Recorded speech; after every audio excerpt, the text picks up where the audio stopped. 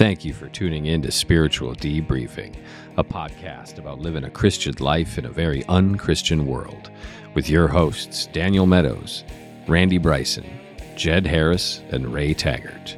Tonight, we talk about finding God's will and living in God's will.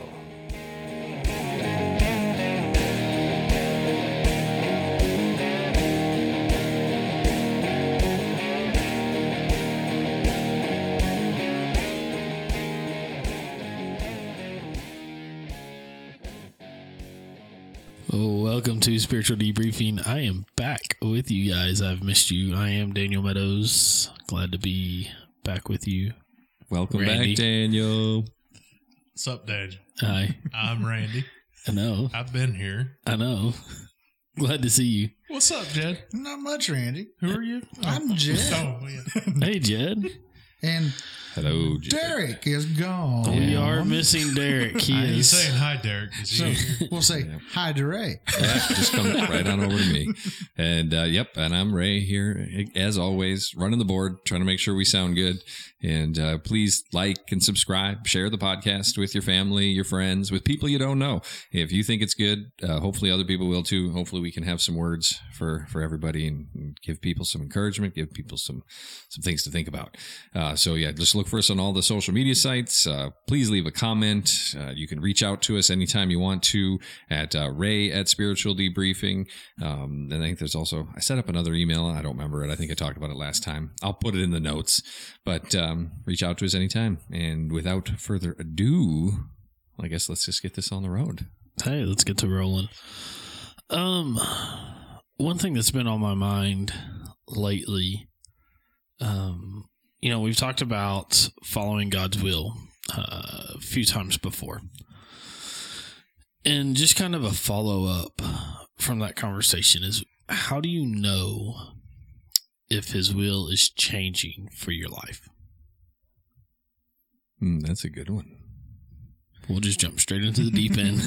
Right. Because, I do believe there's a lot of times where we think we know what the path is. We think we know what God's will for us is. And it's just because in our human experience, we tend to only see what's right here and don't realize that, you're actually going to go left for a little ways so that I can take you right on a different path later, right? You might just need to get over here for just a little tiny side quest, pick up a little item, and then you're going to go back a different direction.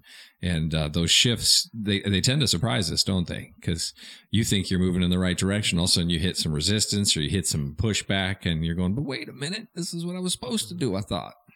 And personally, I think that's one of those things as long as you're staying in prayer, as long as you're constantly checking in and saying, is this what I want or is this what God wants? And I'm not saying they can't align sometimes, and that's when you get lucky. But, that's one of those things I don't think you really notice I've never noticed it until it's too late. I'll give you a quote on that. Of course. There's no failure in God's will and no success outside of God's will. Yeah. What do you say to that? There's no failure inside of God's will and no success outside. For God, for sure. No, I agree with that. Absolutely. 100% agree. But, because as we have gotten older, all of us have gotten older, what we thought was God's will has shifted, right? We hear, like, just the scary statistic is of how many pastors are leaving, how many youth pastors are leaving because they say, that's not God's will for my life, or whatever it may be. And that's not what's happening, by the way. But, I've been coming up in April on my anniversary here at the church, April 19th, will be the ending of my 12th year of youth ministry and beginning my 13th year. That's a long time to be a youth pastor. Most youth pastors go 10 years and then they transition into something else, whether it be head pastor, associate pastor, or just leave altogether. And so it's like, it's one of those things I've asked people who have been in my shoes, and it was like, hey, when did you know God was like, hey, I'm done with you in youth ministry. It's time to go be a head pastor. It's time to step down into children's ministry. It's time to step in another area of the church, or just, my former youth pastor left youth ministry and is now, I don't even remember the name of where he's at now, but it's like a homeless shelter type thing, and that's what he's doing for his ministry. And there's been some that's left and gone to FCA. So I was like, how do you know when that happens? Like when do you know that is the moment to step out? I think, you're going to feel, I think you're going to see that you're not getting the same gains maybe you were. You're not getting the same effect that you maybe were. But there's also the whole part about you also have to have patience in the Lord. You might see that and start to feel that, and that doesn't mean you jump right away, because I do believe He puts the opportunities in front of you, right? There is faith involved with those two. You have to notice when a door opens and there's that opportunity, and you felt that there is that option to move, And it was like when we moved here, we went from, just before Christmas thinking we're going to find a new place to move and live on a new spot in Hawaii or buy a house in Hawaii, to New Year's Eve, right? Barely 2 weeks later to, nope, we're moving on to Hawaii now.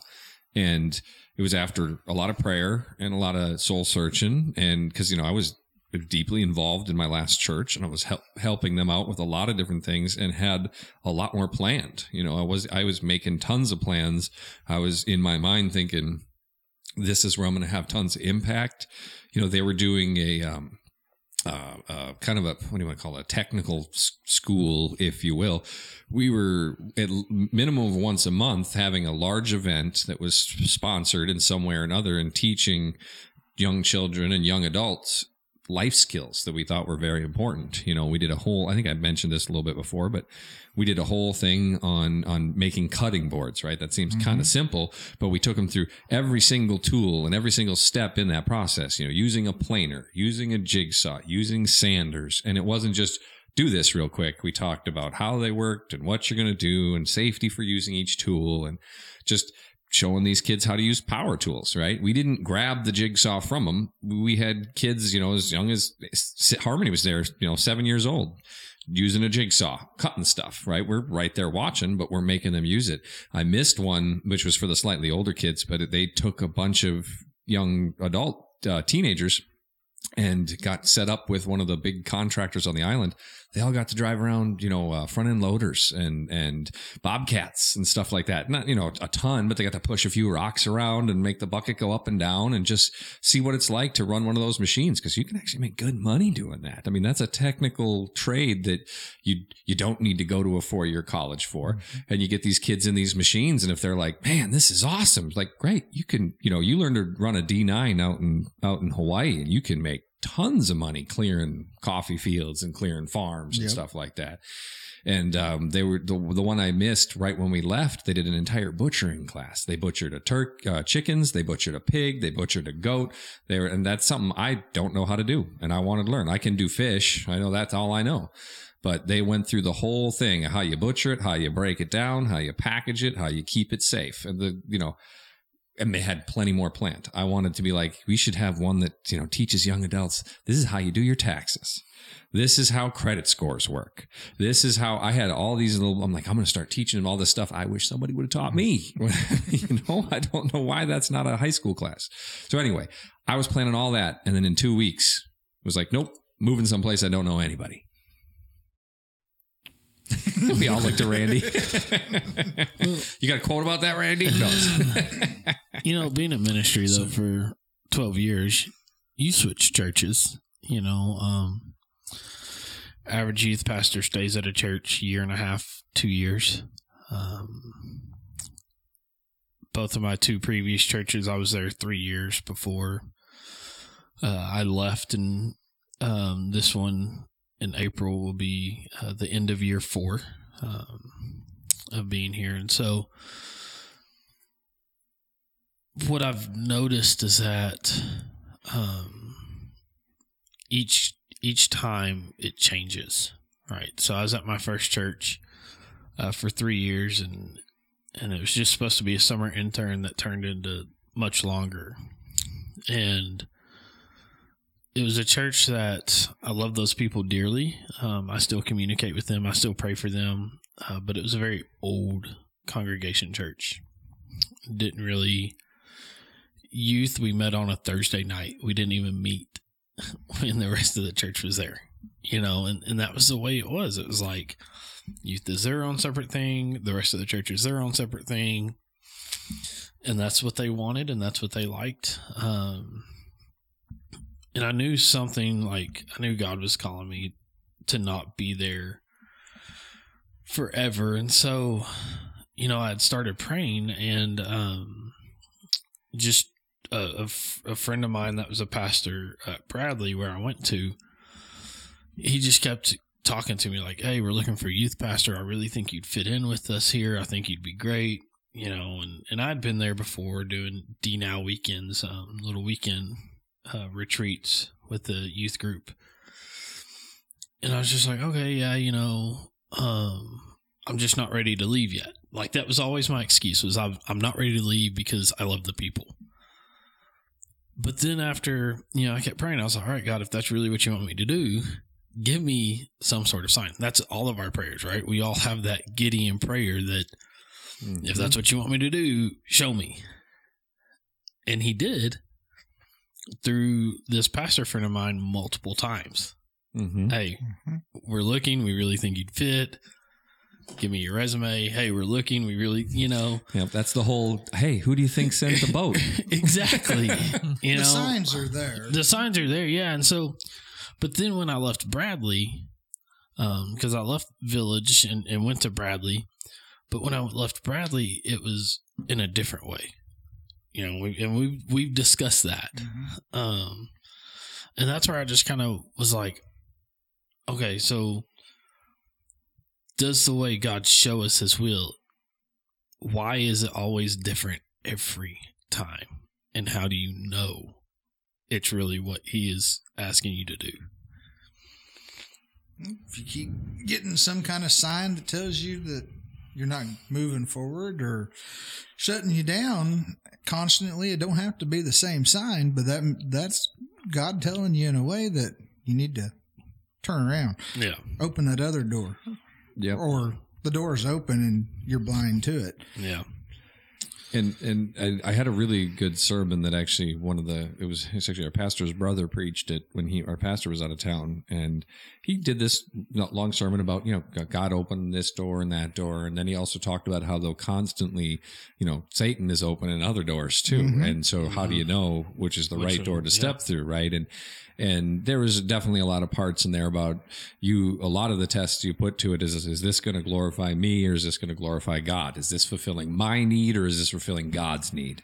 And he, he even went down the path of how a lot of times, especially that first door where you got that option, do I go left, do I go right? It's really hard to tell.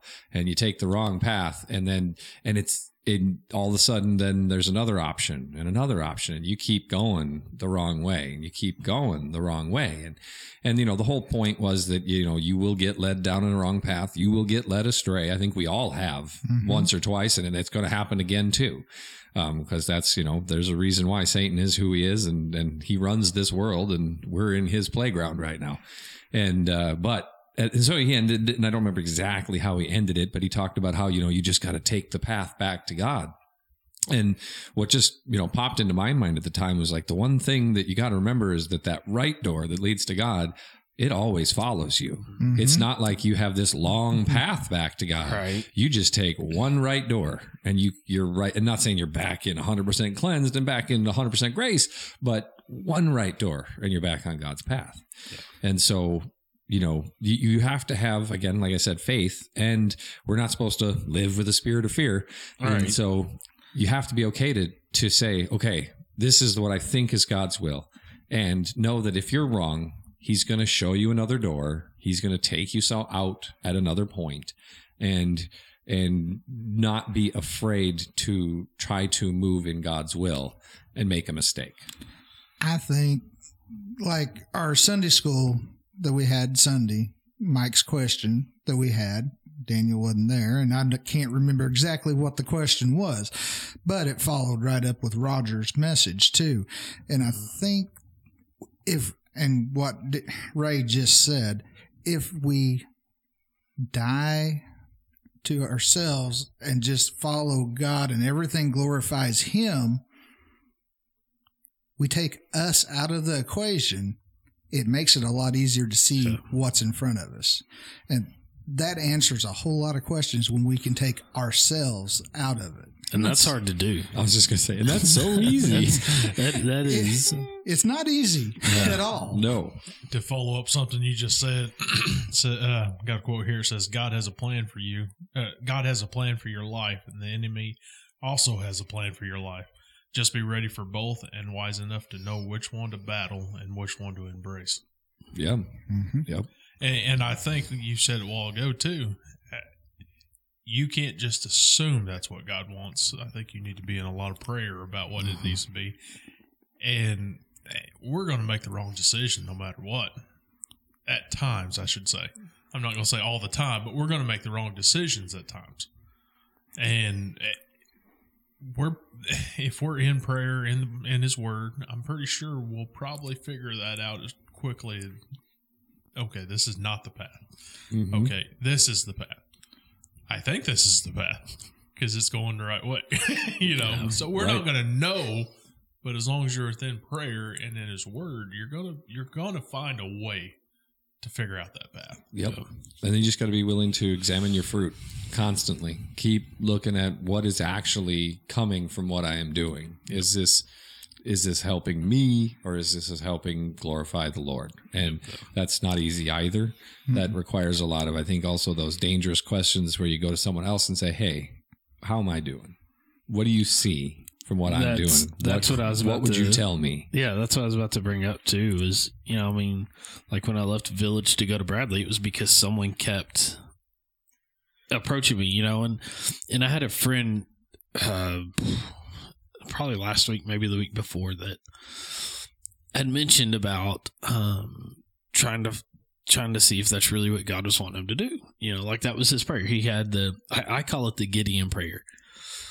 And we know that story sitting around the table. Gideon prayed, God asked him to do something, and Gideon said, all right, God, if that's what you want me to do, make the fleece wet, but the ground around it dry. And that's what happened. So then it was, okay, make the ground around the fleece wet, make the fleece dry, and that's what happened.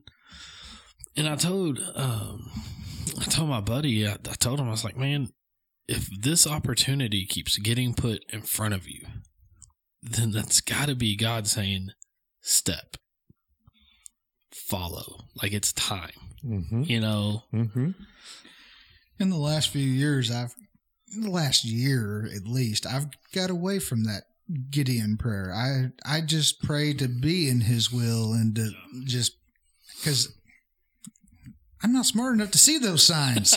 Right. Even if He just smacked it right in front of my face, I probably wouldn't see it. So hold up a poster board in front of you, we'd all still be going, huh? Yeah. Right. You sure, God, that's what you want? Just put me in your will and make sure I do it. And that's more of my prayer the last year, instead of show me the signs, because the signs, I'm human. It's not going to work. Well, and I think the devil also is really, really good at throwing up signs too. Yes. I mean, that's the absolutely. easiest way for them to try to confuse you. And we also, being human, you can flash a shiny object in front of most of us, and we're like, ooh. Squirrel. Yep. So, but I know when you step out of the will, we've talked about this too, is you're just kind of miserable. Like when I went to the sheriff's office, I was miserable.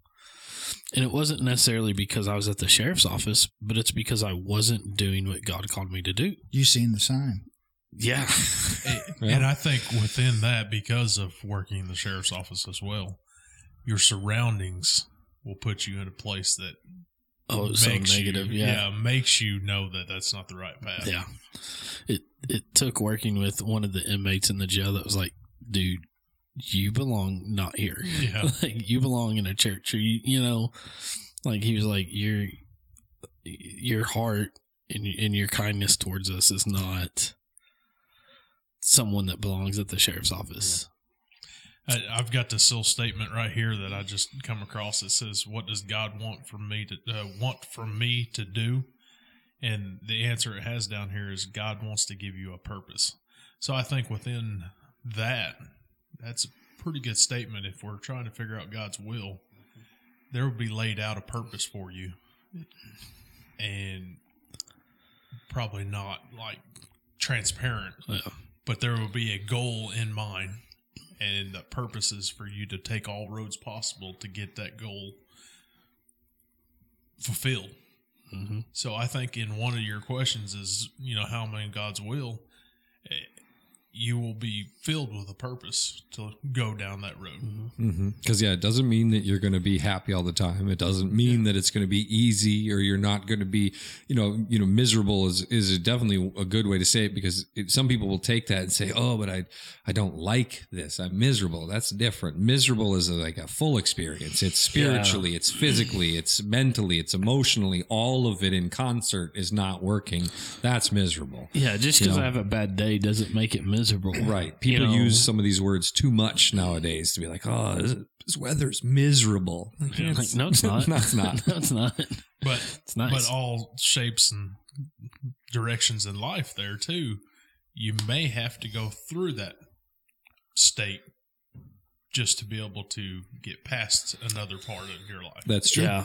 You might be in a Job experience for all you know. That's what. So that purpose may get you to a point to calm you down a little bit and back off of something and go to another side of your part in life. Yeah.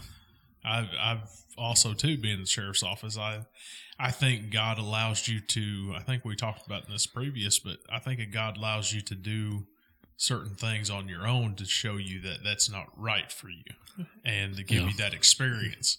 Because I really wanted to be, a cop, and like Derek, I fell down the wrong paths within that area.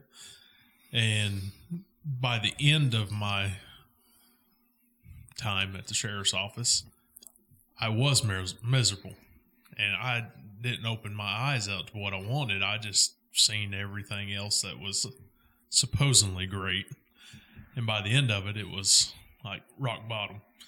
So I chose something. Secondly, I wanted was to go to, work on cars, and it just seemed like every door would just open for me. I mean, I signed up for school. Here's a scholarship. Go for it.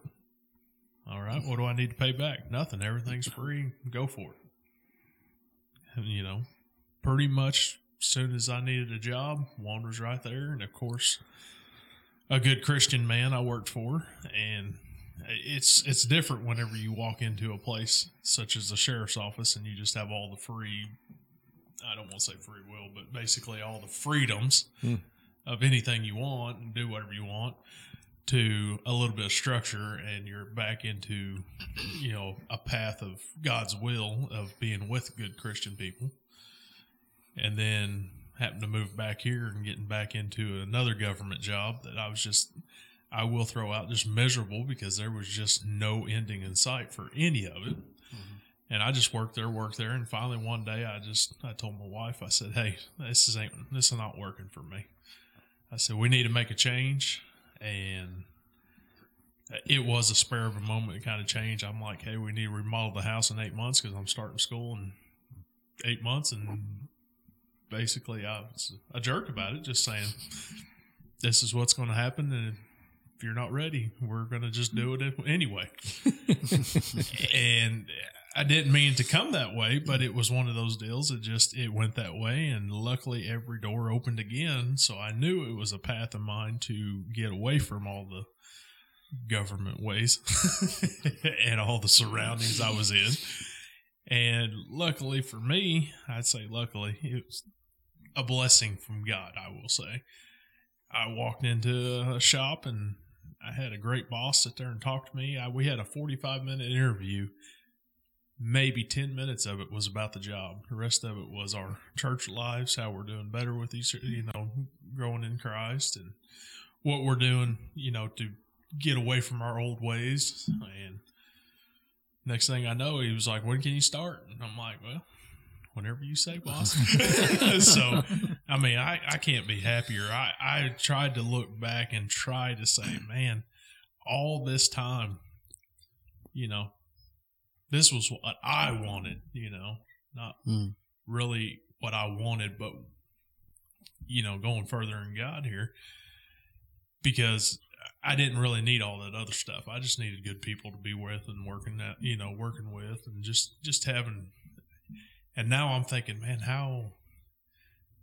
what is a miserable day now? I'm thinking, I'm sitting here 8-10 hours a day working, and I'm just sitting here going, man, by now I should be bored. By now I should be just upset and just like, I'm ready to go home, get out of here, but now I'm like, have to be forced out of the shop. So they're like, we're leaving and locking the door. Yeah. Here lately I hadn't been, like I said, doing family things. I've been leaving way before everybody else has. So, I mean, it's awesome because my boss is like, family comes first. He's like, you got something there, go. Yeah. He'll give you a little bit of a hard time like we do, just poke and stab a little bit. But he's just like, hey, family's more important than this. You gotta go do it. So, yeah. Yep. So that's just in a nutshell. Like I said, that was just one of those things that I seen in my life that I think God gives you a little bit of stuff to show you that's not what you really want in life. You mentioned something about like God let you have those choices, those free wills. And there's an account from Scripture that popped into my mind, and if you think about it, Jonah called to Nineveh, right?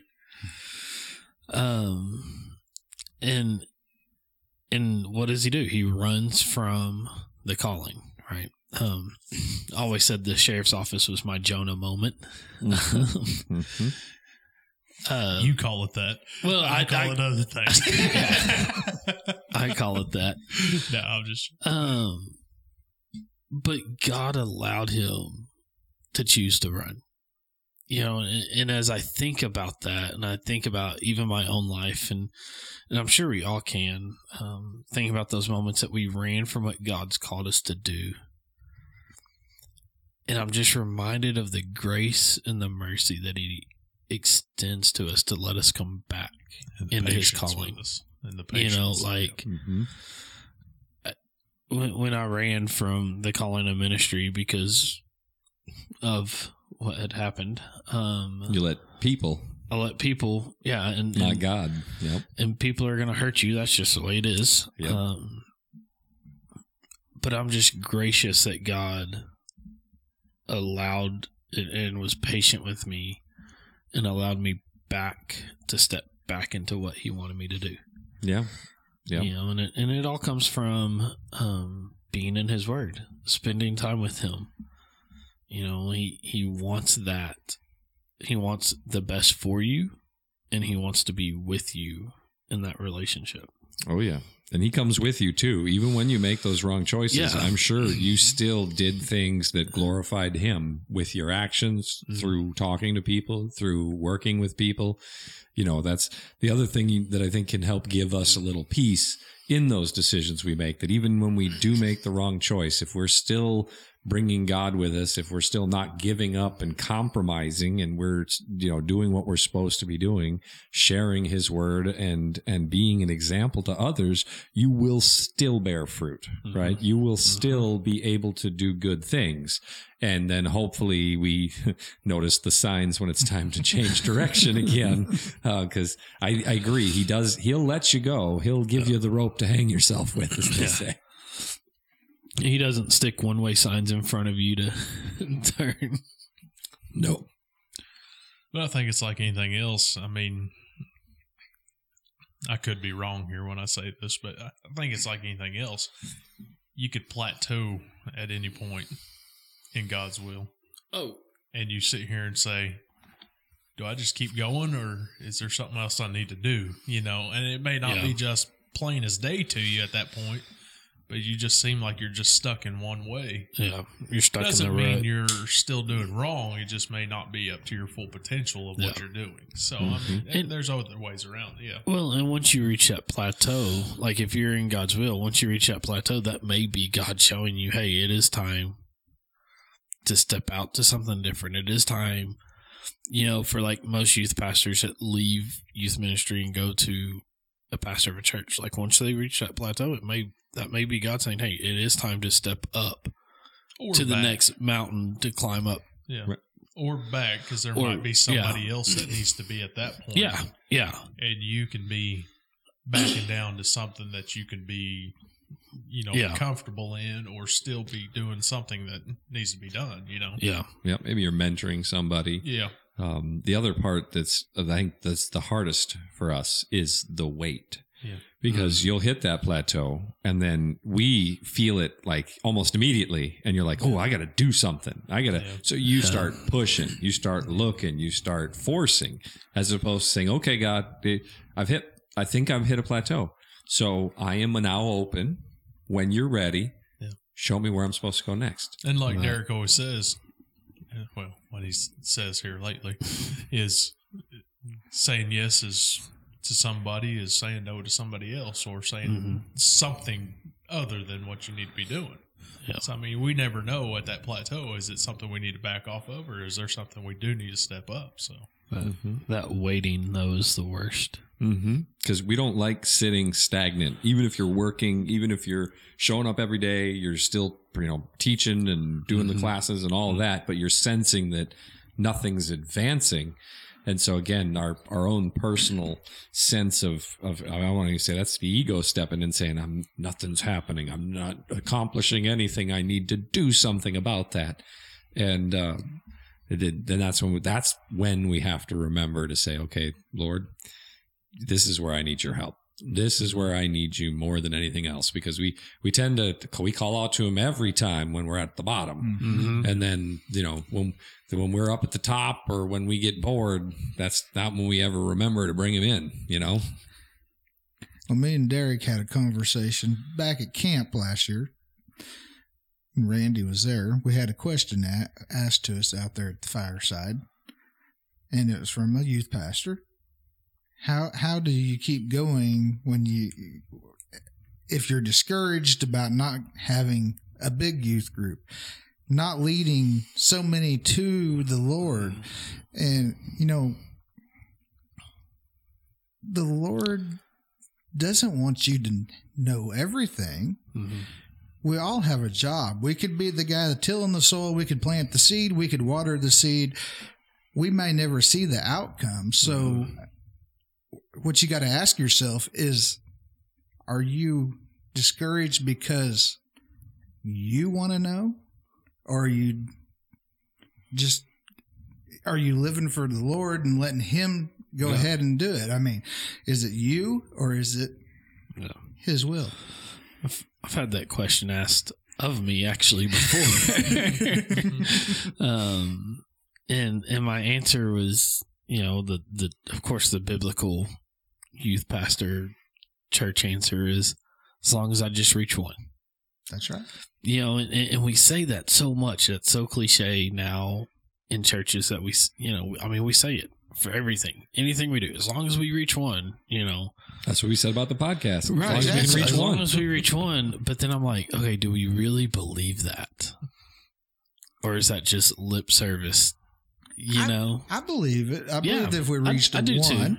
I do too. I believe that, right here, we're planting a seed. Somebody's listening. Yeah. If they're not listening today, they might listen several years. Yeah. Right. So, we could literally be talking to somebody in the future. Who hears something. Like my first 2 years here, the youth group was so small, and people are like, how do you keep going with that? I'm like, because that's what God's asked me to do. It's just to keep plowing the field and to keep pushing, because something's going to happen. I don't know if it's going to be while I'm here or if it's going to be like if God calls me somewhere else. And then I don't know. I just know it's time for me to hook up to the plow and plow. Like, that's all I know, you know, and so that's what I'm going to do. And I look at it as, you know, you might not touch one that's here every week. Right. Even if they're here every week, but they might carry something with them to tell someone else unsuspectedly, and there's your one seed already starting to bloom. Right. And it was because it traced back to you, because it was you was in God's will doing what you're supposed to be doing. Because you have been faithful with these small things, you will now be granted many things. Yep. That's what I was going to add. Maybe we should just look at it as far as maybe we don't need a lot of people. Maybe our purpose is just to minister just to one-on-one, because that's how that person, you know, learns in that way, instead of having a group session where he just gets to pick and choose a little bit of it and not be directly talking to you. So we should look at it as one needs to be ministered to as much as a group as well. I mean, Jesus left the 99 to find the one. Yeah. Yep. So, I mean, numbers is not always the best thing. There might be just a few that needs the one-on-one interaction to actually plant the seed. Yeah. Yeah. No, the numbers game is, I cringe on the numbers game. I don't, as a pastor, I don't like the numbers game. Right. But, you know, you'd be happy. It's hard to not, you can't say, well, I won't be happy though if all of a sudden I have 100 in like a couple of years. But it's hard not to dream for that. You know, it's the same thing with again, this podcast. I mean, every time I'm doing the stuff I'm doing, I'm picturing down the road when it's like, yeah, we got hundreds of listeners, you know, but will that ever come? I don't know. But we also need to look at it too. We need those sincere listeners, not just the ones that are just here, not necessarily listeners or youth group or anything. Just the ones that want to learn to be here, or the ones that want to listen and be, you know, into it, and not necessarily just here because here, or listening just because they want to hear. It is a struggle as a pastor when you're plowing the field week after week after week, and you feel like your seed is falling on deaf ears, you know, because people are just there. They're not interacting. They're just kind of looking at you, or not even looking at you. They're looking out windows, or, you know, and that does get to where you're going, okay, like, how much longer am I going to have to plow? Like, and I'm not saying you are, I'm just saying, but we shouldn't judge because we don't know the person's heart. Right. So, and you're right. I could sit here and look out the door and listen to everything you said. No, I know. But I'm just saying, at this point, I mean, we shouldn't have that struggle of saying, I'm doing this every day. Why aren't you kicking on? You know, like, well, doesn't matter. Yeah. We go until the end. there's been moments in my 12 years that I've felt like that, to where it's like, okay, how are you not getting this yet? I felt like Jesus with the disciples. Like, how do you not understand this? I've plowed for 3 years with you. And then out of the blue, a former student of mine was like, hey, do you remember when you said this? Like, that really hit home. I'm like, dude, what? Yeah, like, I don't. But you weren't paying attention. It took Jesus to die before they kind of understood. Right. You know, I mean, they understood some, but it took them to die to be able to figure out. Oh wow, that is something. What he said. but it just kind of shows you that, like, at that moment you're going, okay, like, how do you not get this? But then years down the road, you know, it's like, oh, the light bulb finally went off. I do that all the time, guys. Yeah, right. I remember what you said 10 years ago. I can't remember 5 minutes ago, but I remember now. Oh, the light bulb moments. Well, that's you know, the other half of the living word is that it can mean something different to you today than it does tomorrow, even. Absolutely. And that's why I find it so fascinating. You know, when I first got saved again. And actually, there's one good thing there's more than one good thing. The first church that we went to, I know I've kind of a couple times said that they were definitely more prosperity gospel style, but they still did a lot of things right. They actually strongly encouraged every single member to group up in smaller groups and do, the yearly Bible study. Read your entire Bible every single year. And there was like half a dozen groups, and they're like, oh, well, these people meet on Wednesdays over at this McDonald's, and these people meet on Tuesdays over here at the Denny's, and just figure out what works for your time, what people you want to meet up with, get plugged in. They got their study guide, and you do get a lot. I mean, just kind of, you get that encouragement to actually do it when you know that you're going to show up and there's other people who are expecting you to have read what you're supposed to read over the last week. And I remember thinking, oh, yeah, of course, they're just trying to get Christians to read their Bible, trying to be like, I got to read it every year. But then now, for almost 4 years later, I find myself going back to stuff I've already gone over again. And now because I better understand some Old Testament, some New Testament changes, because I understand a cross reference between two even New Testament writings. And now it makes more sense as the Holy Spirit works more in me, as I understand more, as just life experience happens. Every time I read through it, there's new things to find and things I'm like, that wasn't there. I swear I read this last year and that was not there. So it's amazing what you can find in the Bible as you actually read through it. Yeah. So read your Bibles. To go back to your question or your statement earlier about youth pastors staying for just so many years and going and this and that. My cousin, he graduated high school and went to college and was a park ranger for the National Park Services for probably about 3 years, but then he got the calling to be a pastor. So he come back home and was kind of filling in and doing this and that. And he got into the University of Arkansas, into the Hedge, which is the Baptist Union down there. And he was supposed to take over for the guy that'd been there. And Warren was probably, I don't know, he's pretty old, but he'd been there forever. My cousin just now quit the Hedge, I think last December. And he's 50. Yeah. So, I mean, I don't know. I think everybody's callings is different. Right. Yeah. Yeah.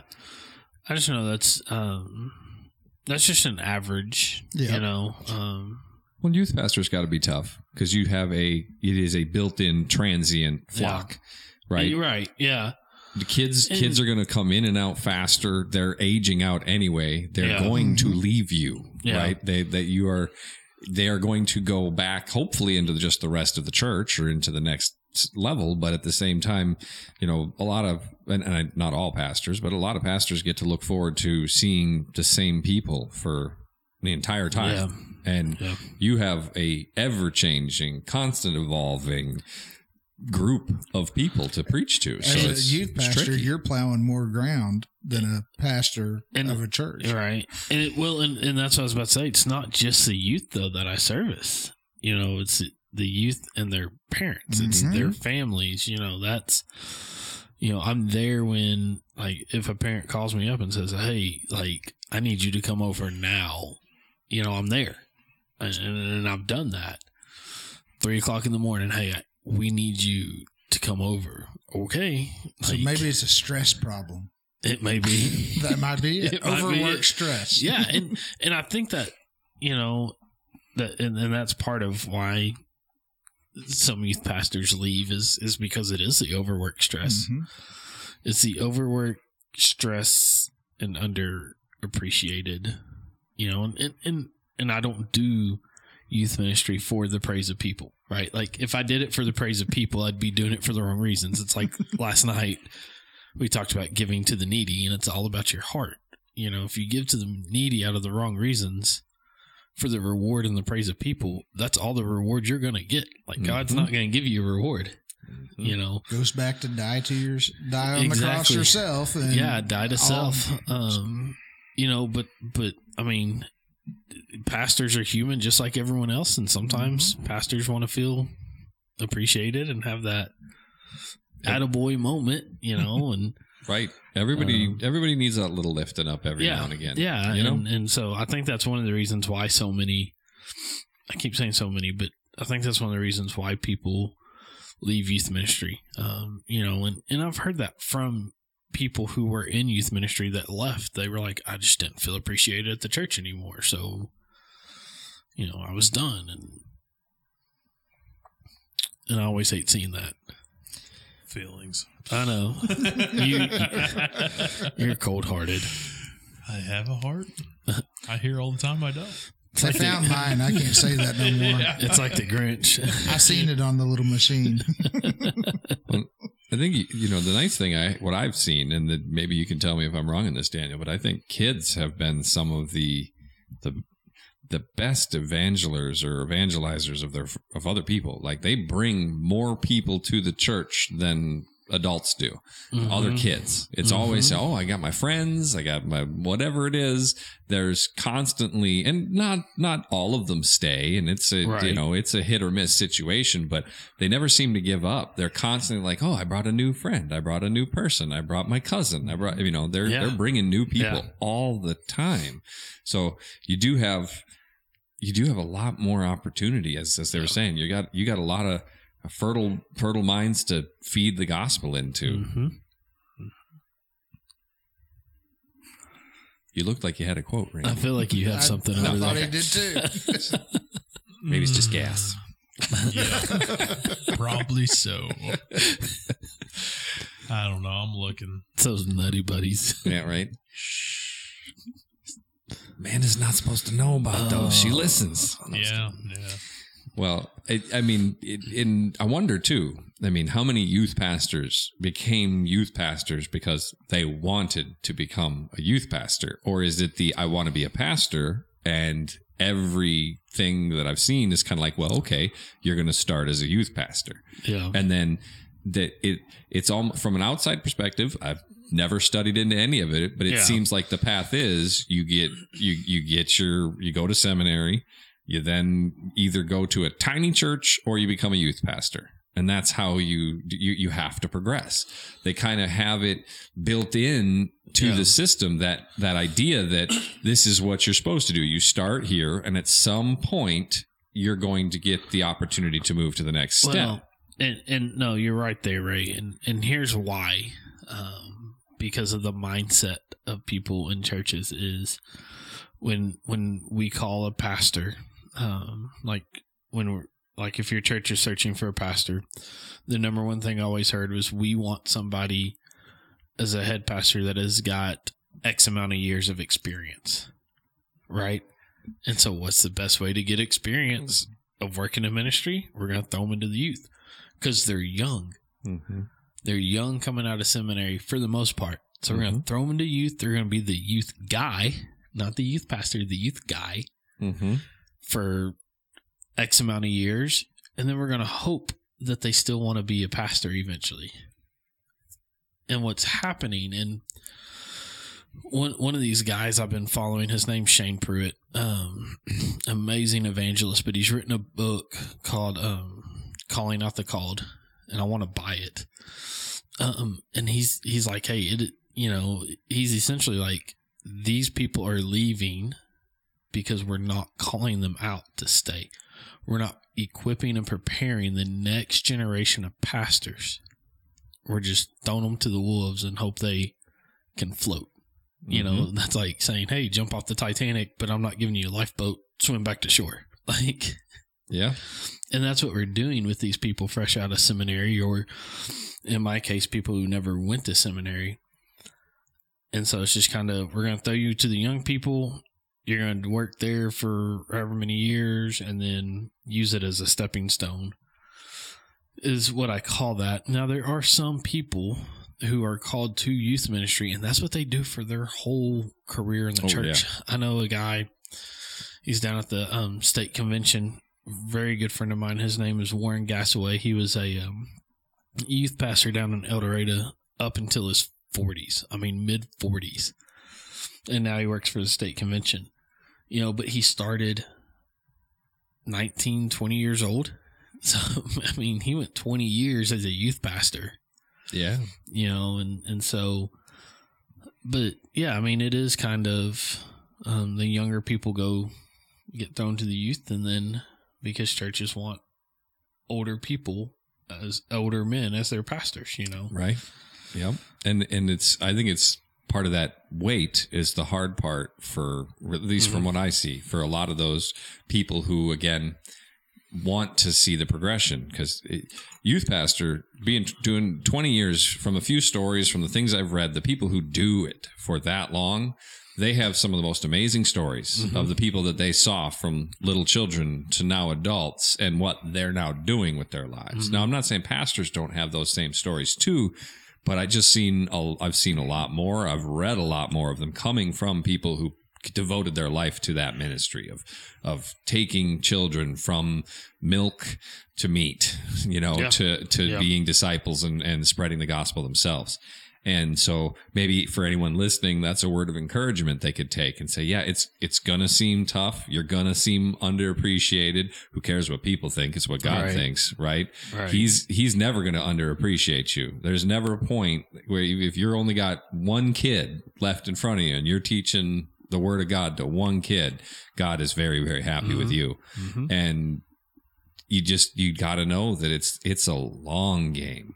You're playing the long game, and it's one of the most important ones there is, And as a youth pastor, most of the time in youth groups, you have them 7 to 12. Here we go 6 to 12. What is that? 6 years that you really have them. And that's 6 of the most crucial years when they are impressed upon the most. Like, I feel like, because 6 of my 12 years was with children and youth. So I'm speaking from experience. I feel like those 6th through 12th grade years, those youth years, are when kids are impressed upon the most in their beliefs, from their friends, and what shapes them and who they're going to become. Yeah, we can impress upon young minds, 5th grade and below, but that's not really going to shape who they become as adults. It's those later years, those teen years, where we're really pressing on them and we're really squeezing out, who can you be? Where's your character built? It's those later years, Yep. I think that it's foundational, right? Those very, very early years. That's where you lay the foundation of how do they react in situations? What is the root of their character? Are they, what drives them? And then you're right, through that early teenage period, that's when you actually start to develop, okay, so I got my foundation. Now what's the actual house going to look like? Like, what is the functionality of these tools, these base pieces I've put together? And I know it, as we've talked about, the need to have that continue through, right? They move into that next section, which is when the rest of the world pushes on them really hard, when they're in that full teen years. And then they get into their 20s, and that's when the freedom gets handed to them. And that's when, in my opinion, it's less now. We're actually seeing a huge revival amongst that age right now. Oh, yeah. And it's awesome to see. The problem is there's a lot of bad doctrine out there. There's a lot of bad teaching out there. There's a lot of people who aren't reading the Bible and are misinterpreting the Bible. And at those years, they are very impressionable, which is why, we've talked about how we want to try to get something set up for those people, those adults at that age. And my main focus, I think, on it right now is trying to teach them just, this is what the Bible actually says. This is the doctrine that you don't want to deviate from. You cannot compromise on these certain things, because that's where the rest of the world is constantly coming in and saying, no, it's okay. Just do, this is just do a little this. That'll be fine. And then, a while later, but now that you're doing that, you can just go a little bit over here and it'll be just fine. You're not sinning that much. It's not that bad. And that's when they need somebody who is constantly saying, it's like, no, actually, that's you are sliding. And that's where we lose a lot of them, I think. Yeah. And so anyway, I'm not trying to go too far off of it, but it's every step is so critical. And right now, I think where we've ended up where we are, where there are so many churches where it's full of a lot of much older people and we're missing that chunk in the middle, is because there was just nothing set up for them there. That was the same thing I ran into. I hit 18 and I was like, good, go to church. You're done. Mm-hmm. I mean, that's all that was left for you after that. Yeah. There was no more youth group. There was no more young adult group. It was just like, now you just start going to church like everybody else. And no, I didn't. No, you don't. Yeah, you don't. I was there. Yeah, your friends are like, no, don't go to church. Come party Saturday night. Yeah. I didn't go to sleep until church started on Sunday. So, I mean, that's where I think we again, that all adds up. You have to, and if you have somebody who's a good youth pastor, who's setting you up, who's establishing that, then you're not fighting so hard at that age. You're just reinforcing. Mm-hmm. You're just reminding. You're just encouraging and edifying, as opposed to having to start over and be like, you've been taught wrong. Yeah. Like the youth pastor laid the foundation, built the walls, put the roof on. Now it's time for you to put the sheetrock and the paint in there. Yeah, exactly. What are you going to color it? What type of appliances are you going to put in there? Yeah. I don't know why we went to house building. I don't know. Foundation. God talks about foundations too. So, he was a builder. Right? Yeah. Yeah. He was a carpenter. Yep. Jesus, the carpenter. Don't look at me. No, Derek's not here. We don't have anybody talking about building things out of wood. He likes his woods and exotic woods. He'll go on a whole conversation with that. Yep. Yeah. So, foundations, huh? Yeah. Go ahead. I have nothing. I'm just getting you back on track. Foundations. I thought maybe you had a quote. Oh. I mean, you are the quote master here. Yeah. That's your new intro name, quote master. Not today. Right. We kind of surprised everybody. Yeah, on this we did. One. Yeah, today was a surprise topic. We had a plan, and then God said, nope, you got a different plan. Sorry about that. It's all good. I think what we've been talking about, is exactly what God wanted us to talk about today. That's how that works. This is, here you go. Yeah, go ahead. Without a solid foundation, you'll have trouble creating anything of value. That is true. So a solid foundation. Let me ask you this then. I'm trying to figure, because it just popped into my mind. When we're talking about church and ministry, is a solid foundation something that you lay during the children years? Or is it something like, if we're just talking about within the church itself, not ministry, but just within the church, when do you lay your solid foundation? I think that's probably within the individual, because at some point, like we talked about, it's going to click. Yeah. So we're already going to have the seed planted, hopefully, by that point. So to have a good foundation, I would think it's probably within the individual, because there's a lot of pew sitters. There's a lot of, I'm coming to church. Until you actually get hit over the side of the head about, there's something I'm supposed to be doing. That foundation, I think, will have to be set in at that point. Because, you can be beating it into a kid from early age, and they're just here to see their friends. Yeah. So when the foundation starts, I think you need to, you as a person probably need to sit back and reevaluate yourself and clean out your heart and allow God to come in and be able to set you straight. So the foundation, I think, is built upon the seed, of course, but I don't know. I can't answer that. I will tell you. Long way around to say I don't know. Yeah.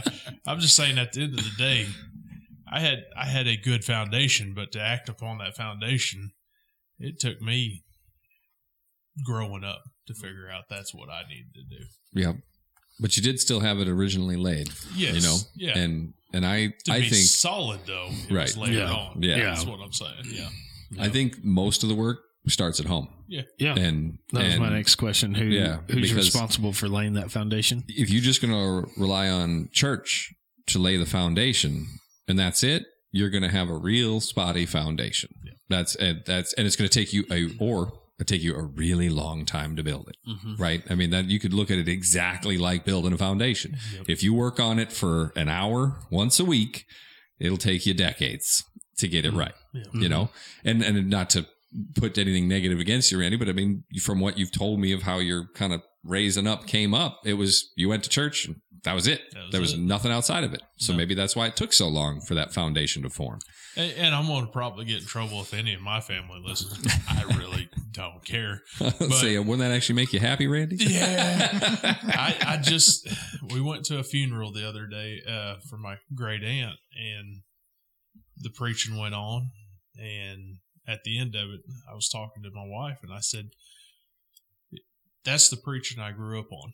I said, do you see where I'm coming from whenever a pew sitter was the best you're going to get?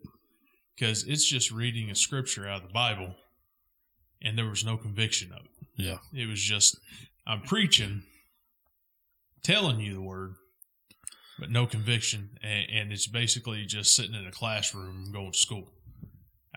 Okay, fine, I have to do it, you know? Yeah. And I told her, I said, I'm not trying to put down my family, how we all came up, not the preachers. I'm just saying it took me later years to realize that there was a conviction that I'm not doing it right. Not saying I'm doing it right now, but I'm just saying you're getting better though. It's at a point that I want to work within the church, work within, you know, doing different things and working on myself, obviously. But I'm sitting here going, growing up, it was just attending church was basically you're a good boy, you know. And that's what I'm saying. I will tell you, the light bulb for me was when my kids were born. Oh, now I've got a whole new responsibility. I know God said to do this with your kids and raise them in this way. The conviction wasn't on me until that point. You know, I got married and it was like, oh, okay, yeah, I'm married. I've got to be a husband. I got to do this. And it should have hit me then. But at this point, it's like, well, there's a responsibility of a family now. And God put rules on how you're supposed to do it, especially after a sermon that our last preacher that had passed away was going on about, I say going on, I didn't mean that, preaching about the roles of the father, how you're going to be, you know, held accountable for all that. Yeah. And that, I mean, it was like, wow. I mean, it's stuff you know, but when you hear it out loud and it actually does convict you, you're sitting here going, can we have a redo and start this all over, you know, because I'm like, this is so late in life and I'm already screwed up, you know, so I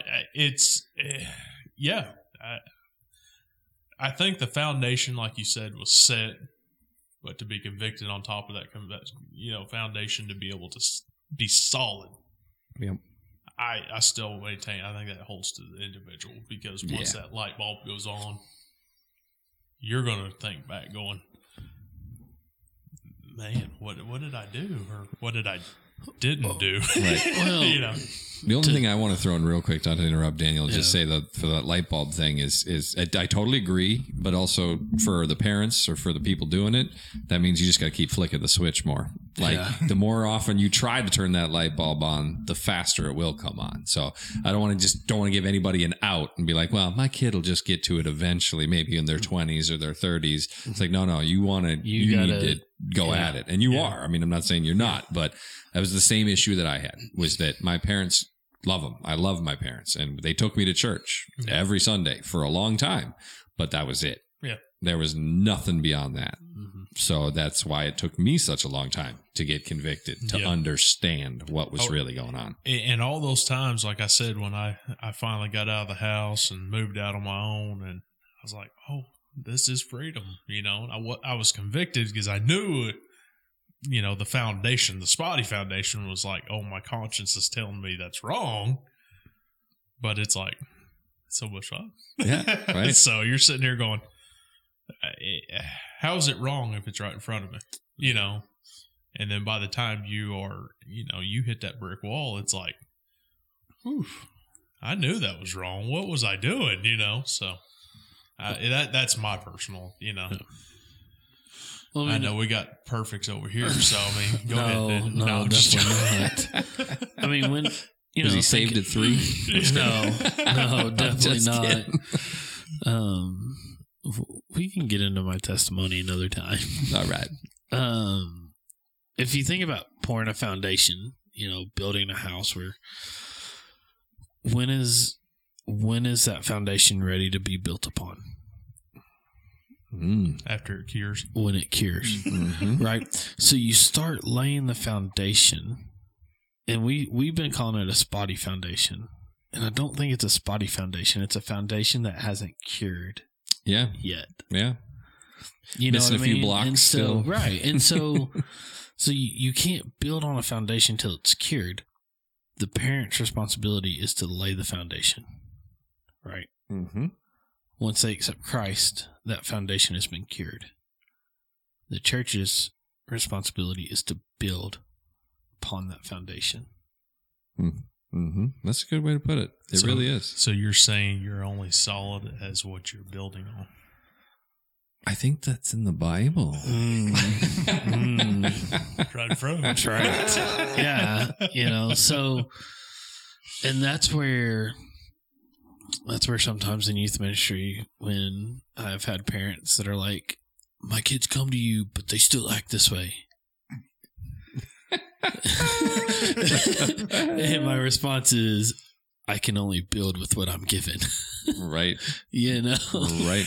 need a bigger hammer and you go away. Yeah, right. When you keep pouring water on the foundation, it hasn't cured yet. I can't build upon that foundation yet. So. Nope. That's true. That's a good way of putting it too, because the world is constantly pouring water on it. The world is constantly raining on it, raining on the parade. That's and I may have mentioned it before, but I think that is, I know that, and it's because it's in the Bible, that Satan and all of the fallen, they know their time is finite. They know that they are done at a certain point. They know they lose. Only thing they can do is cause as much mess until that point, right? I mean, I think it wasn't in Acts, but whatever. I can't remember exactly where it is, but there's the demons and the men who are living in the tombs, and they were like, have you come to torment us before the time? Yeah. Right. They know it's coming. So all they can do until that time is just try to ruin as many people as possible. Yep. And they will continually find any crack they can in that foundation and expand it and keep messing with it. And that's why we got to be constantly fixing it. Yeah. And it's bad how easy that it can be for people, society, the world, just to show them a little bit of that freedom, and that crack splits open and they're, I mean, I'm sure I'm not going to speak for you. I got in trouble for that with Derek, but I'm sure we all been in a situation where it was easy enough for us to cross that line, and it was like, wow, I knew better, but why did I do that? So I could say it's probably, they're waiting for that opportunity. Yep. No doubt. Yep. As when Satan was testing Jesus, there's a reason that he was able to offer him all of the nations. It wasn't an empty offer. He didn't make that. You wouldn't give that offer if you didn't own them all. He couldn't say, I can give this all to you. Now, Jesus will own it all, and he knows he will, but Satan was saying, forget all that. I think, that's exactly what the preacher was on, is he was saying, you can cut around and just go straight to it if you want. I'll give it to you. And so, as you're saying, the reason that's why it's so easy is because there's a reason they say he is the ruler of this world right now, because everything is stacked against us. But it also shows the power of God, that there's nothing he can do to get rid of Christianity. There's nothing he can do to get rid of us. He just keeps pouring water on it and doing the best he can to mess it up. And our constant fight is to keep reinforcing, is to keep shoring it back up and to keep hoping and waiting for that Holy Spirit to come in. As you said, cure it. I really liked that analogy, because once the Holy Spirit really does step in, that's that aha moment you were talking about, Randy. I think that's when the Holy Spirit truly comes into you. Yeah. And that's when they can't tear your foundation apart anymore. Now, you'll still mess up. You'll still, knock a wall down, or you'll still, forget to put something in the right spot. But the best part of that is rebuilding. You'll need to use a crowbar to remove the cabinets, and you decide to use a sledgehammer and tear out a wall instead. I'm ready for that one, Randy. Yeah. I got a lot of preaching analogies coming in. Right. Sermon, y'all get ready. But yeah, if you can get to that point where that moment hits, where the Holy Spirit comes in, and actually that's when that click happens, that's really cool to see. I mean, I've seen it in my experience and in my wife as well. And I'm kind of seeing it in our daughter. I mean, she did, when she expressed that she wanted to get baptized, I talked about it in one of the previous podcasts, but it was something really special for us, because we were trying so hard not to push it, because we knew if we would have pushed, she would have gotten baptized instantly. It would have been kind of wishy-washy, if you will. But allowing her to be asked by someone else completely separate from us, and just her reaction that we saw, that really helped us to understand that I'm not saying she's got their own response. Yes. Yeah. Yep. And I'm not saying she's got it all. She's still figured it out. She's 8. She's about to turn 9. Somewhere. Yeah. But I think she very well may have cured that foundation already. Yeah. And now I'm not saying she's done. She's got tons to learn. Yeah. But even this morning, I was sitting there reading my Bible, and I'd woke her up. She didn't get up. She went back to sleep, and she came up and came out, and she didn't realize that she had fallen back asleep. And she says, "Dad, are we going to read our Bibles?" And she was ready to read Bible with me. I was like, "Oh, honey, that was like an hour ago. You fell back asleep." And she was bummed that she didn't get to sit and read Bible with me. So I'm like, that you can't help feel good. So that's what happened. Did you read more of your Bible then? No, I just turned on the Bible podcast while I was making breakfast and doing dishes. So, but she listens to it with me in the morning. Yeah. Like I was saying, I used to put the earbuds in, and now instead I play it out loud, and she'll go and turn it up if she can't hear it, or she'll carry it with her if she's moving around, because she wants to hear it too. And so, I hope she keeps that with her whole life. That's awesome. Love it. Yep. And I have to credit my wife for a lot of that. I mean, I definitely have, she has laid a lot more foundation than I have in that regard. I mean, homeschooling her and making sure that part of her curriculum is Bible study. Yeah. She is studying the Word with her every day as well, and taking her through lessons about it, not just going through the I'm not going to call them stories, because everyone loves, the Bible stories. No, the historical accounts. They are. They're backed up in other writings and other scriptures. And historical truths. There's evidence of almost all of them. I mean, it's the only book we have that's that old that has so many cross references and has so much other evidence from history. I mean, it's literally one of the greatest historical documents of our time. And, so my wife does tons of work with her with that. And if it would have been left up to me, I can tell you, she would not be where she is right now. My wife is definitely our rock and helps us to stay focused on what's important. And just making sure that we don't slide, we don't slack, and I know, again, that is my role as the man in the house, is to actually do set the course and to chart it. And so, she does listen when I say, okay, we're going to go to this, or she's going to go to that, or, got the camp coming up, and my wife's like, it's the first year she could go. She's a little young. I don't know if we're ready to send her. And I'm like, I think she needs to go. I'll be there. So I said, and then that's what she was worried about. Yeah. I'll slide this one in. I sent this to Derek early this morning. I don't think he read it because he didn't reply. But anyway, discipline will take you places motivation can't. And I think, like you were talking about your daughter wanting to have that Bible time, that's more discipline than motivation at some point, because you guys got to set time. You guys do this, and I'm not saying you can't have just any time to read the Bible, but I'm just saying, I think being disciplined and structured in your life, and then having motivation behind it. Yep. I think you could probably go further in life with that way. Yep. I wish I could remember his name. I can't remember who said it, but it's it. And he I is just said that. Well, I'm joking. he's a biblical motivational speaker, and again, his theology, I'm not 100% sure on it, but one of the things he always says is, again, you do not rise to your goals, you will fail to your process.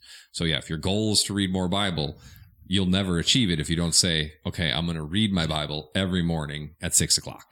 Right? I'm going to get up an extra half hour early so I can spend 30 minutes reading my Bible. If you don't do that, you'll never read it. Yeah. It won't happen.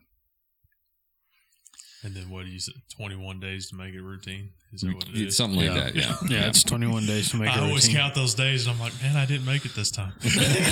I'll get there. 20 and a half. 21 days is such a long time. Yep. Yeah. That old thing they used to always have in the sitcoms back in the day, the number of days since last accident, and they'd hang up and they'd change. I saw a meme that was, the number of days since the last sin. It just says 0. 0. What you got, Jed? I found this one the other day and it kind of fits. If you don't heal what hurt you, you'll bleed on the people who didn't cut you. Ooh. That's deep. Pretty deep. Very deep. That's good, though. You're in charge of quotes for now on. You just take that on over. Golly. Why didn't we let you lead this tonight? I don't know. Well, started with that, man.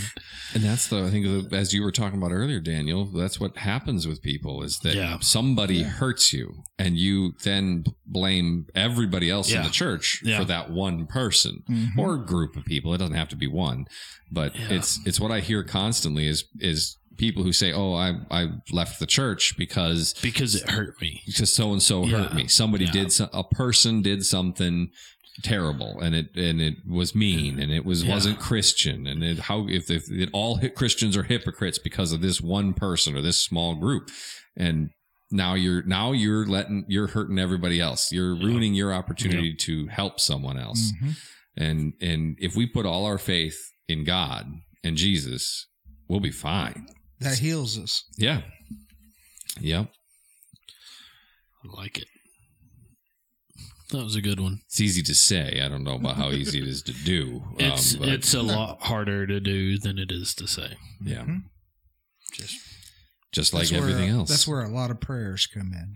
Oh, absolutely. Absolutely. Because we're human, and humans are going to just hurt people. I mean, that's the way, for whatever reason we are. Yep. That's the sin nature in us.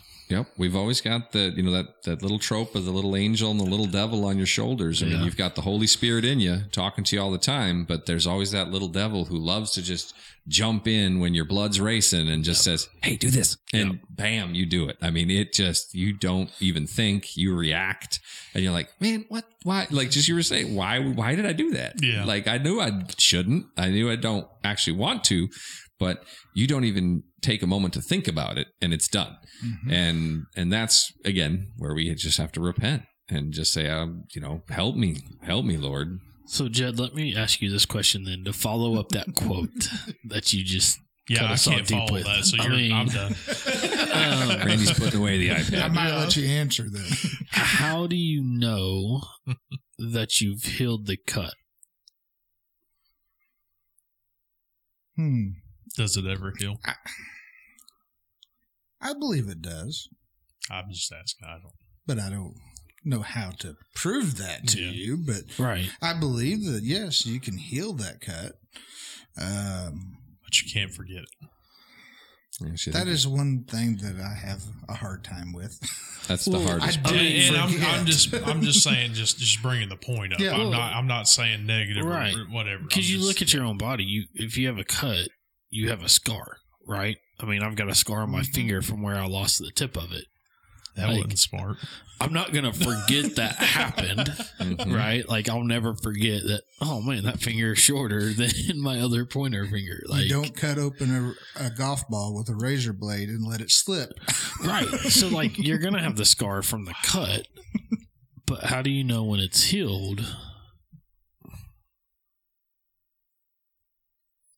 I don't know if that's it's one of those things where I don't think you shouldn't worry about it too much, right? Because it will heal. And you don't want to sit there and hold yourself back and say, I got to wait until this is healed before I can follow up with the Lord, or before I can go back to church, or before I can read my Bible again. I mean, I think that going to church, being in fellowship, studying even harder is going to heal it faster. That's going to be what's going to help you recover. If you focus on it, if you sit there and say, I've got this hurt and I'm going to sit here and focus on that hurt until it's better, you're not going to get anywhere. You're going to just be stuck there. It's like, when we're trying to think, it was when Peter was stoned, right? And he didn't die, and he just got up. He didn't like sit there and nurse his wounds. He just got up and went. I mean, he just rose up and went on. I believe if you go back to church and get back into people, and you won't forget about that one, but take it back to this. Take it to when your mother or your grandmother was pulling a splinter out of your toe or your finger. Mm-hmm. What did they do?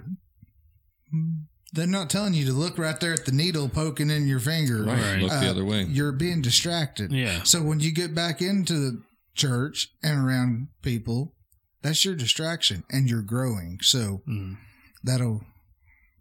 when it's healed is when you do forget about it. Mm-hmm. Because that's what you're supposed to do. If someone hurts you in that way, you are not only supposed to, you're supposed to forgive. You're supposed to offer them forgiveness and grace. Now, you don't have to become best friends with them again unless they actually truly repent. Mm-hmm. That's one level that, it isn't always fully explained in there, that yes, you must forgive everyone for every sin they've put against you. But if they don't repent of those sins, that you don't offer fellowship, right? So there is a level in there of that forgiveness, right? And this is the hardest part for all of us, I think, as humans, is that point where you are supposed to forgive and forget. We always forget that second part. That's the Bible asks us to forgive the way that the Lord forgives, right? Your sins will be so far away as from the east is from the west. That's what we're supposed to do. I forget all the time. What are we doing? Yeah. I think Randy's this one might go in with this. It might not read right, but I've made my peace, not making amends with certain people. You can forgive without having reconciliation because of the importance of your quality of life. Make peace with the ones who caused the destruction in the first place is not an obligation you're entitled to. If it does not bring you peace, you don't have to subject yourself to it. I quit. Come on, Randy. But it's exactly what we're talking about. The best one I've got to follow that up, and it's not, the flesh has to die so the spirit can live. Yeah. I like it. And it is our flesh deep, that's holding on to it. It's not deep like Jed's, but here it is. But it's the same thing. All free tonight. This just happened. Right. So do you think God might have had these here for me? 100%. 100%. That's how he works. We're freestyling tonight. Mm-hmm. Yeah. But we have a tendency to harbor grudges. We have a tendency to allow that to creep in. And what that quote is saying is that if you don't forgive and then forget, if they won't ask for repentance, then it's affecting you. It's going to affect your walk. It's going to affect your ability to open up to the next person to because you're afraid of being hurt again. Mm-hmm. It's that you have to be almost, childlike ignorance in that, because children are good at that, right? Children can get hurt and get upset, and somebody could do something real mean to them, and then the next day we're best friends again. That's right. And adults we get so much hardened. I don't know. It's the scars, the calluses. It's how many times it's happened. It's society also tells us not to do it. We are constantly being told by the world that, that person did something to you. Well, you cut them out of your life and you tell everybody how bad they are, and you make sure that everybody knows that they need to be canceled because of what they did to you. And that's not what we're supposed to do at all. No. Well, it's like your scar on your finger. Is that on your mind all the time? No. Or just every once in a while when you look down. Once you look down at it, yeah. So is it healed? Yeah. So it's healed. I can use it. I have Century. I can feel a little bit. You know, It's actually how I always could tell my left hand from my right hand, because I actually got bit by a dog on my left hand, and I can actually feel that scar. It's like tight because it was such a bad bite. Like, so this right here, if I open my hand, so I'm slightly dyslexic, and when I was a little kid, I had such a hard time telling my left from my right. I got mixed up all the time till a dog bit me in the left hand. And then from then on, I was like, that's my left. I can feel it. I can feel that scar. Yeah. But Thanks, dog. right. Yeah, right. But I don't think about it all the time. No. I don't think about it hardly ever, except for, and now I know my left from my right, but you know, through those few younger years, it was whenever I was like, oh, wait, left. Yep, there it is. Like, so it can also help. Well, those scars can be It helpful. can be helpful. I mean, you know, scars are good because it shows that skin has healed up, right? I wonder if you looked at Jesus's back, are all the scars still there? I mean, he had the wounds. Yeah. So, I mean, they talk about the wounds in his hands and the wound in his side, but what they did to his back, I mean... What they did to his whole body. What they did Not to his just whole body, back, that's true. But yeah, I mean... wrapped around. But, could you imagine what that would look like? You know, I don't think... I don't know. I don't think the scars are there. I think the holes in his hands and feet and in the side. But I don't know... Because the way the cat o' nine tails was it wrapped around, so whatever it grabbed, it ripped. So I mean, like his face, his chest, his back, his legs. Right. It would have gotten darn near everything. Yeah. And so I don't know. I don't know either. I mean, we won't know until we see him face to face, but... Right. And we get new bodies. Does he But get a new body too? Yeah, I think his body was perfected, you know, and the holes were there for what purpose? Just so they could not be doubting. So the apostles wouldn't doubt anymore, right? Yep. So then have the holes healed up? Don't know. And that's a whole nother podcast. I bet you, I would, you know, from the power of God, I wouldn't be surprised that if somebody who needed to see the holes sees the holes. And if somebody who doesn't need to see the holes, doesn't see the holes. Because that'd be right in line. Yeah. you know, that's a whole... God's going to show you what you need. That's a whole nother podcast. That's a whole nother podcast. Good dad joke. Thanks. I'm not even a dad. Some people see scars and it's a wounding they remember. To me, they are proof of the fact that there is healing. Mm-hmm. I show my scars that others may know that they can heal. Yeah. Yep. Go for it, Jed. It's your turn. So, if you talk about your scars, not physical scars, but like spiritual scars, you're hurt from other people. If you talk about it, have you completely healed yet? Depends on how you talk about it. It really does. Are you talking about it from a point of reference saying this person did this thing and that's hurt me? Right. Then I don't think you have. If you talk about it from when someone does this to a person and you take yourself out of the equation, I think then you could possibly have healed because it's a learning experience. Personal experience, because one of our students here is feeling called into ministry and asked me, is being a youth pastor hard? Like, is ministry hard? And my simple answer was yes. And then it was, well, how? And so I brought up my last church and the hurt. You know, I was like, this is what happens in some churches. Didn't say this is what happened to me, but this is what happened in some churches to people, you know. And that's a scar that I mean, we've discussed. That's a scar that cut deep. That's why I left. That's when I had my Jonah moment. You know, and I don't know, part of me just wonders, like, every time you talk about it personally, are you ripping the scab open to expose the scar back? Again, I think if you would have said it was because person X did this to me, then I could easily see how you're opening it back up again, because you're diving back into the exact wound. But instead saying, these are the type of things that you will face, and then you need to go through them.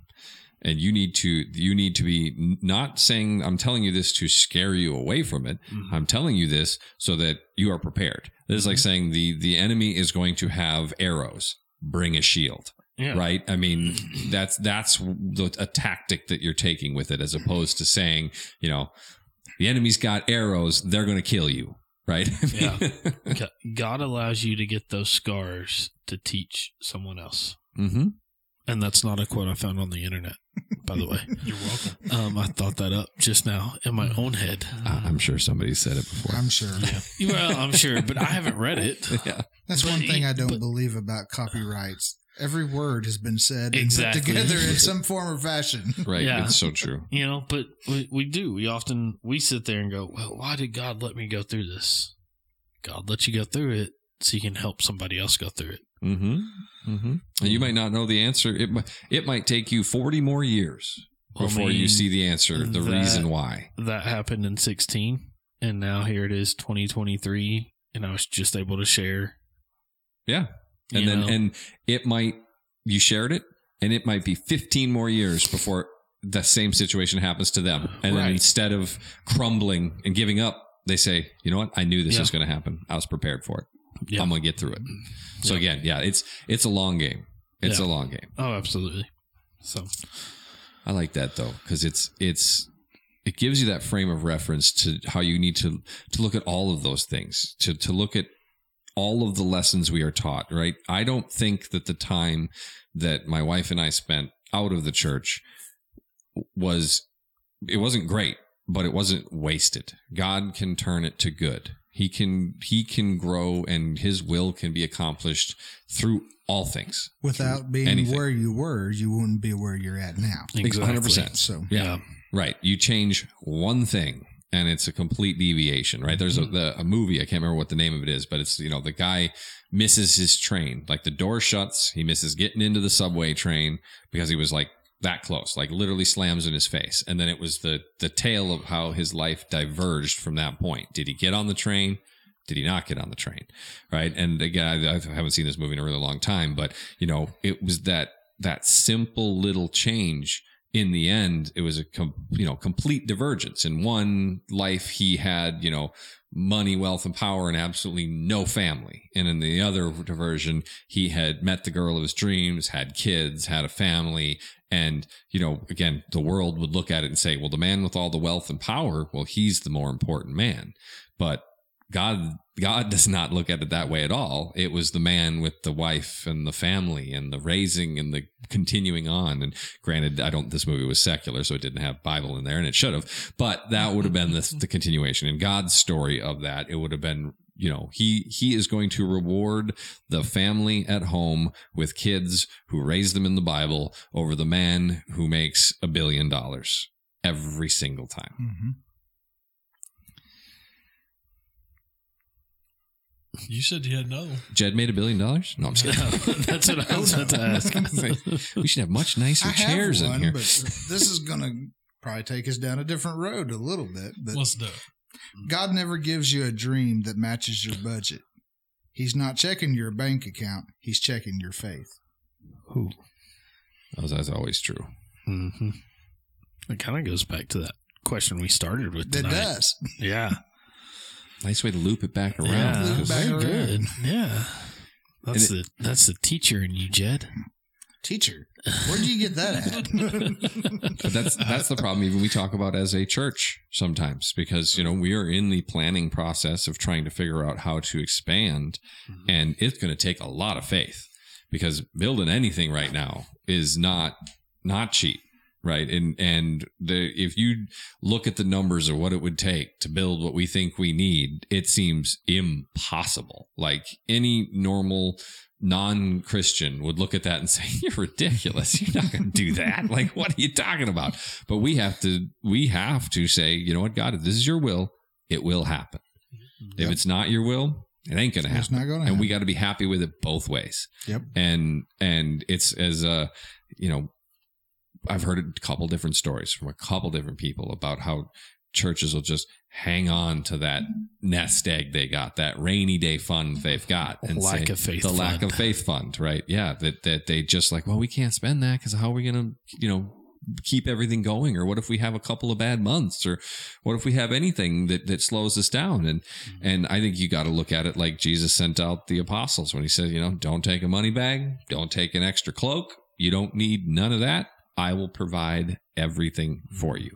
And I think if you have a church that is moving in the word and moving in faith and in the will of God, you could start with $0 and build a multi-million-dollar facility and have it full with people at some point. Again, if it's the will of God and not just our will, trying to say we want a big, fancy, flashy church. We want to have all these special things. We're going to attract people because of how fancy our building is. It's more of we need more room because we need more people. We have more people coming. That's what we keep talking about. It's like, how do we fit the people who are coming? I mean, this last Sunday, I don't even know how many people there were, but it was the last couple of Sundays. It was pretty darn full in there. Yeah, this last week we had 97.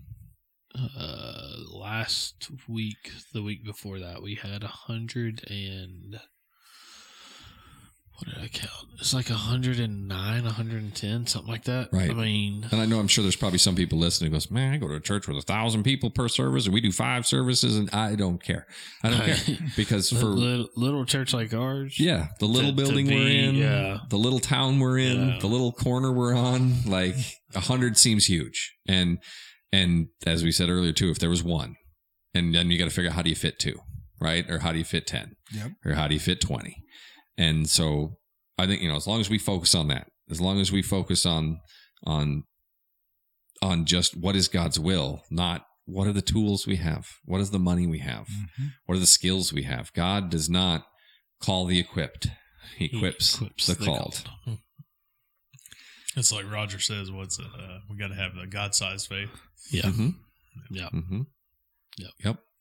I mean, all things are possible. How are we going to know what we can afford, not afford? I mean, it's at the end of the day, it's going to be either we can or can't. That's it. Yeah.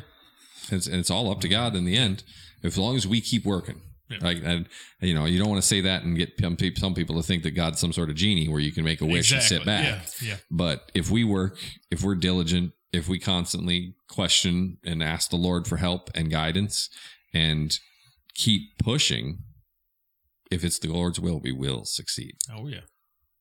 And again, we have to be patient. Yeah. It's not going to happen overnight. I know. I saw a few people's eyes when we were like, well, so this, when we say temporary, we mean like 5 years temporary. They're trying to wrap their heads around how's that temporary. It's like, well, when you're talking building a church, you're talking on like 10 and 20 year cycles here. Yeah. We're not talking like, it's not like building a house where we buy some property, we build a house, next year we're moving in. That's not how it works. But we also got to think, too, as far as we're going on a tangent about building, but it doesn't happen overnight building. Yeah. So that 5 years is actually probably 7 years, because you're going to have building time. Mm-hmm. Yeah. And actual builders to be there. So you got to work around schedules. Yep. And on this side of it, that seems like a long time. Yeah. When we get to the other side of it, we're going to be like, man, that went fast. Yeah, exactly. It does seem like a long time, but then, 4 years flew by for me, and I'm like, wow, I've been here 4 years. That flew by, you know. Yep. Time flies when you have fun. To be your age again. Woo. Hey, I'll be 33 tomorrow. Oh, my goodness. I know. Let's get you a walker or something. Harmony's birthday's on Sundays. You guys are almost birthday buddies. We're 1 day apart. Almost birthday or 2 days buddies. apart. 2 days apart. Yeah. She's excited. We're going to go down to that new aquarium.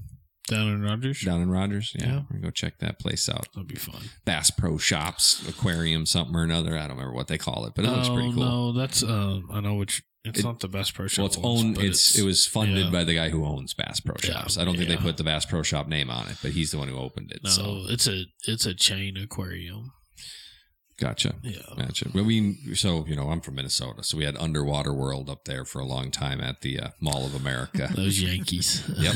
You could walk through tubes and see sharks swimming over your head, and they're jellyfish. It was cool. You can do that over in Gatlinburg too. Yeah. At their aquarium. Mm-hmm. Yeah, one of the Shanks has it like that. Now we diverted to aquariums. Well, it doesn't matter what we talk about. We just got to imagine, hey, God made everything. So it's nice to see some of that stuff, instead of having to go to the ocean, you can just go to an aquarium and see that stuff and be like, I'm good now. I don't see the man eaters. Think about it. We're walking in tubes and we see these things swimming over us in an aquarium. Imagine being the Israelites walking across the Red Sea. Oh man, yeah. And seeing it in the wall of water. Oh, wow. Yep. Or Peter walking on the water and you see a fin swim by. Yep. Hey, it's the closest we can get right now. I know. Right? I mean, I don't run, but I'd have to run. Be like, nope, it's going to come down. That thing's going to eat me. Let's roll. I'll see you guys on the other side. That's one of those things you'd be like, wow, Randy's faster than all of us. It's not lack of faith. It's just, I know it could happen. Right. It's their domain. They could swim faster than I can move. It's funny you bring that up. Every time I think about that, it was so, I was studying a study on that story, right? And one of the things that I missed the first few times I've heard that story, right? It's got, the Israelites get to the Red Sea and they realize that Pharaoh's closing in behind them. Mm-hmm. And God actually tells them, okay, I need you to go here.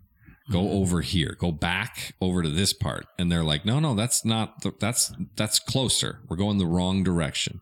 And he actually commands them to go over into the base of a mountain that's at the sea there.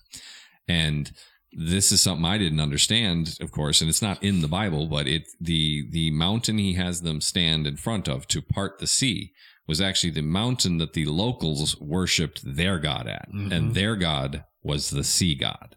So he had them stand in front of the sea god's mountain to show them what God could really do with the sea. So there's always layers to the way God works. It's never just what you see right in front of you. That's the hard part for us to ever understand is we don't see the 4D, 5D chess that God is playing, right? And there's so many things where you feel that calling to talk to one person, to do this one thing, to teach this one class, to whatever it might be. You don't understand the importance of why God said, I need you to go to this little church right here and teach 3 kids as a youth pastor for a little while. And you're going, man, that was hard and it was tough. And you have no idea what mountain you may have been standing in front of, what great, amazing work you may have been a part of. I just hope that when we get to the other side of it, when we get to heaven, when we get to sit down in front of God, we get to understand it all. Now, I've been told we get complete understanding, and I'm hoping that's included in it because it'd just be, to me, I love those. I love seeing the little interconnected weaves. I love seeing how, there's strings that attach to everything, and just being able to look back and just, I hope that I'll look back and see just with amazement how much grander it is than even I understand it to be. Yeah, I hope they have a slow room because it's going to take me a while. You got eternity. You got eternity, Randy. You'll be all right, brother. You got all the time in the world. You said what now? Wait a minute. Back up a little bit. No. Yep. I was just talking to my wife about the new heaven and the new earth at the end, and what does that mean, and how does that work, and does that mean that and so this is a joke, and I think I told you guys about this, but I don't think I mentioned it on the podcast. I was thinking, what would be a funny show? The mom joke? Yeah, no. But it'd be a funny show would be, the last guy who makes it the cut to make it into heaven, right? Believed in Jesus, and that was it. You know what I mean? Didn't do anything else right. So, I just picture, is he the guy who then has to, sweep the streets of gold? Yeah. Or is that his job in heaven? He's like, hey, I made it. I'm happy. But he's got to, So I don't know. Like the thief hanging on the cross. I mean, he's the first one to prove it. So, yep. Wow, what'd he do? Right. Well, anybody got any closing thoughts? I think we're getting that's what I'm about along. to ask there. I'll have a finishing quote when you guys are ready. Well, I think we're ready for it, Randy. All right, I want to take it back to the scars here, but never be ashamed of a scar. It simply means you were stronger than whatever tried to hurt you. That's right. It's a good one. That's right. Well, Ray, would you like to close us in a word of prayer? Definitely would. Heavenly Father, thank you so much for bringing us here, for bringing us together and putting these words on our heart. And we just pray that someone out there listening has heard something that has helped them, that will help bring them closer to you, will help encourage them to learn more about you, to read their Bible more, to go to church more, to forgive, to forget, to heal, to try again if they feel like they've been wronged, and to never give up on you, because you never give up on us. You are always with us. You are always there to hold us, guide us, and to help us heal. And we often forget that everything is possible through you, and that without you, nothing is possible. And just help us to understand when it's to wait, when it's time to move, and when it's time to speak. We just humbly pray for the Holy Spirit to work through us and through all who are listening. In Jesus' name, amen. Amen. Thank you for listening to Spiritual Debriefing, a podcast supported by First Baptist Church Hiwassee.